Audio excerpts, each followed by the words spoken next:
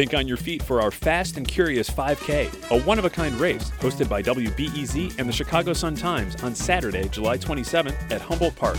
More info and early bird registration at wbez.org/events.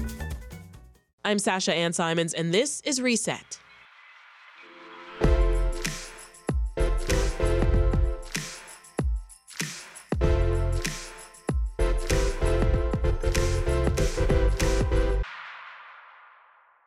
After an uphill battle, the Bring Chicago Home referendum heads to voters in March. It's a measure that would use funds from an increase in the real estate transfer tax on properties that sell for over $1 million to combat homelessness. But it's facing another challenge. Real estate interest groups have filed a suit to block it from appearing on the primary ballot. Plus, the city council will likely have to weigh in again on whether serious police officer misconduct cases can be handled in private. For the latest from City Hall, we sat down with WBEZ city government and politics reporters Mariah Woelfel and Tessa Weinberg. We started off by talking about the pushback against the Bring Chicago Home ordinance and the reasoning behind it. Here's Mariah. Plaintiffs argue that, and they want a judge to stop this question from appearing on the March ballot.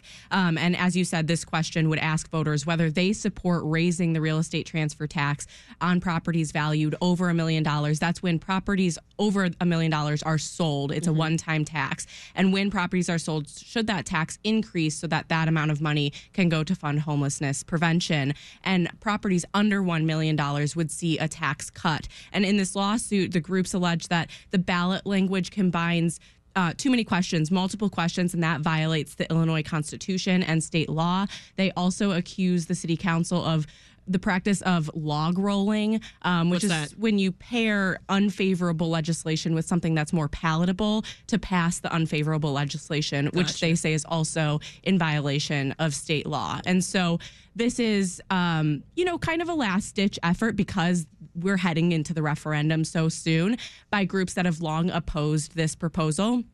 They've argued that the real estate transfer tax, it's not a stable source of income, it's not a stable source of revenue, and that this would trickle down and, create higher costs for renters. And so they oppose it for many reasons. And this is the latest effort to kind of stall and stop this. Well, how likely is it that this lawsuit would succeed? I mean, it's hard to say. I haven't researched particularly how successful these types of lawsuits are. Proponents of the measure say that there was a similar lawsuit against the graduated income tax at the state level that failed a few years ago. I think, with any type of legislation, the last chance that you have to stop it is a lawsuit. And so it's not uncommon for these lawsuits to pop up. It would be a big surprise if it didn't go forward. Well, Tessa, Mayor Johnson has said that this is a top priority of his, right? This Bring Chicago Home. So what's his response to this attempt to remove it from the ballot? Yeah, his administration expressed confidence that, they're going to expect to see it on the ballot still. The city itself is actually they're not shaken at all. No, they, in a statement, they said, this is we expect it to be on the ballot. It's a much needed revenue source. They actually are not the subject of the lawsuit. The lawsuit's actually filed against the city's Board of Election Commissioners, who said in a statement after the lawsuit was filed that they argue they're not the proper defendant, that their job is just simply to put this on the ballot after it was passed by city council and certified, and that really it's the city or city council that should be sued. So to that point about how successful this might be, we'll see if that, complicates things of just, more technically, is this even filed against the right people? Yeah. Well, speaking of Brandon Johnson, he has announced that he's looking to wean the city's books off of TIF usage. Remind us what these TIFs are, Tax Increment Financing. Sure. And how does that all work? Sure. So a TIF district is a district in the city that's been designated through state law and the Chicago City Council.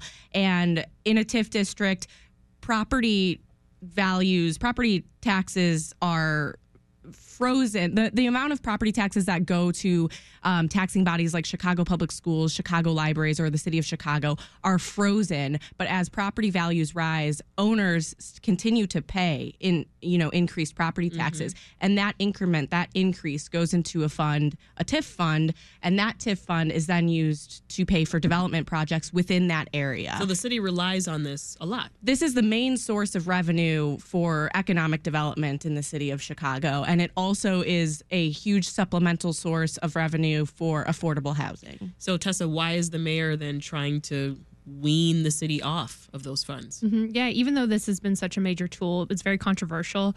There's been many that have been critical that this is, diverting revenue from essential city services, public schools to private development, and also that many of the TIFs are centered downtown, and that while this is a tool that's supposed to help redevelop areas, it's often going to areas that probably don't need the city funds to help support it, and that private developers would have already invested in those projects anyway. And so the mayor is proposing taking some of these expiring TIFs that are about to expire, dozens of them are going to go offline in the next few years, and then taking some of that revenue that will be released to help the city pay for borrowing over $1 billion to go towards putting that then money towards affordable housing, economic development. And this would be really a major shift in how the city, pays for these developments, starting to wean the city off of TIFs.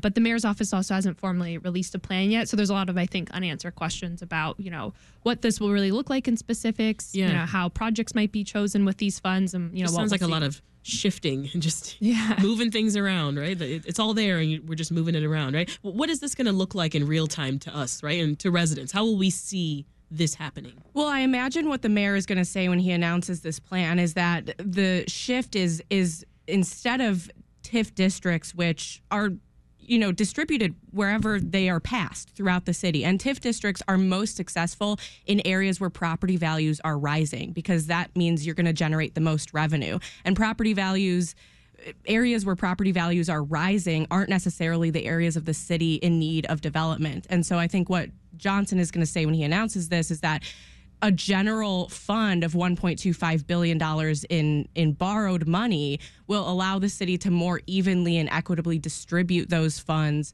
to affordable housing projects throughout the city, where they won't necessarily be dictated by where TIF districts are. And so what residents will see, I think, or what Johnson will say residents will see, is a more equitable distribution of affordable housing projects throughout the city, and that leads to lower rent prices for people, less homelessness, and those sorts of things. Yeah, Mariah, sticking with you for a moment, because you've been following a separate decision here. This one could impact how public police misconduct cases could be handled.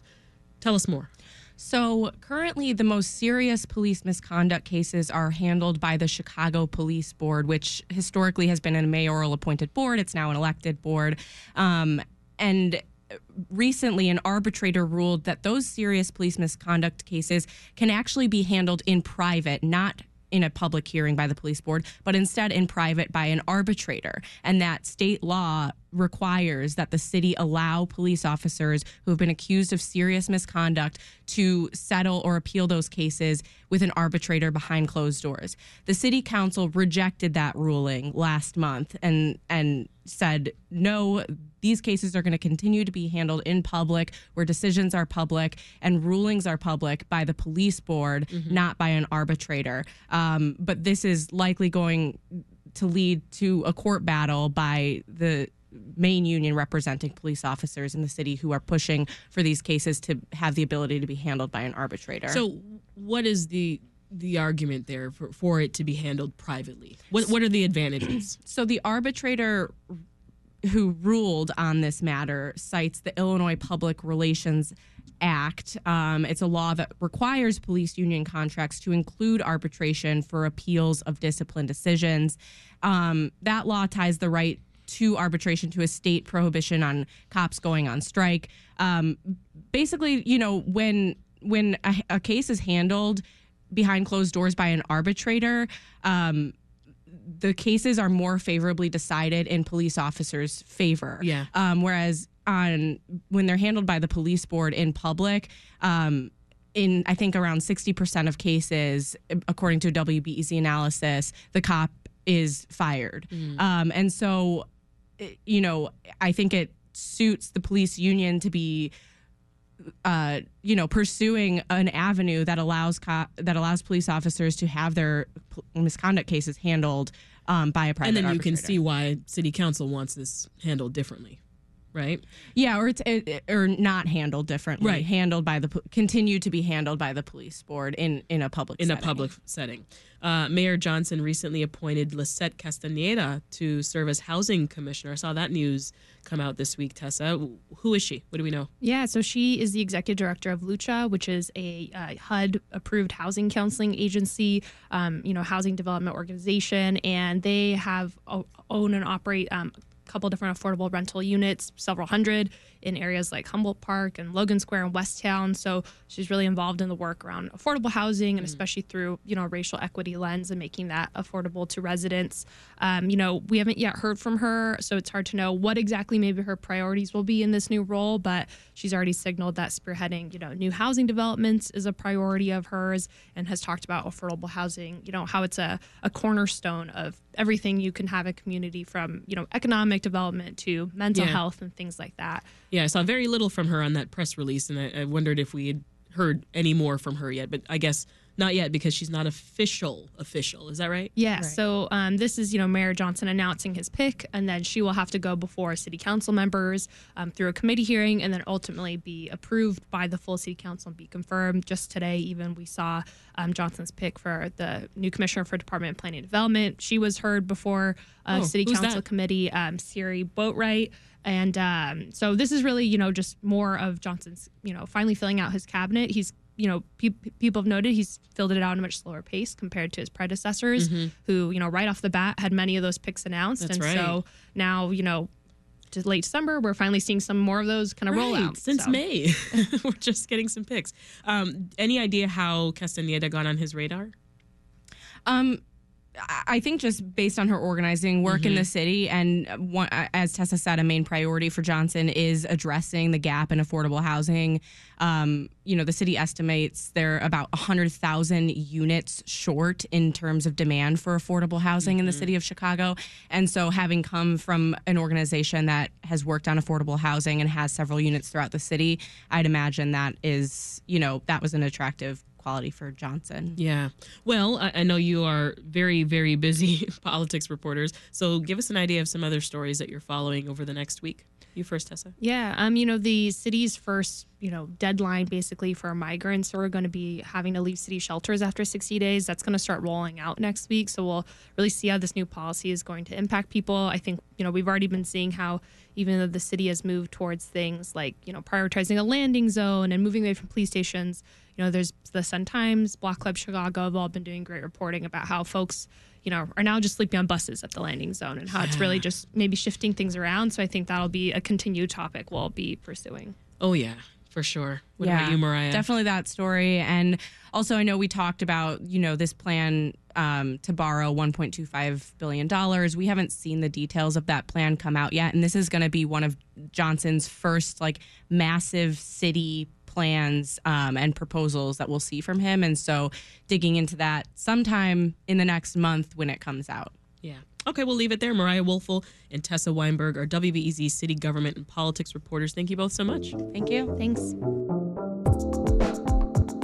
This episode of Reset was produced by Brenda Ruiz and edited by Linnea Dominic. Each week we get an update from our WBEZ colleagues covering City Hall, and we host a wide variety of interviews featuring journalists, experts, and listeners like you about news and culture in Chicago and around the area. Stay up to date by signing up for Reset's newsletter at wbez.org/resetnews. I'm Sasha Ann Simons. Thank you so much for listening. We'll talk again soon.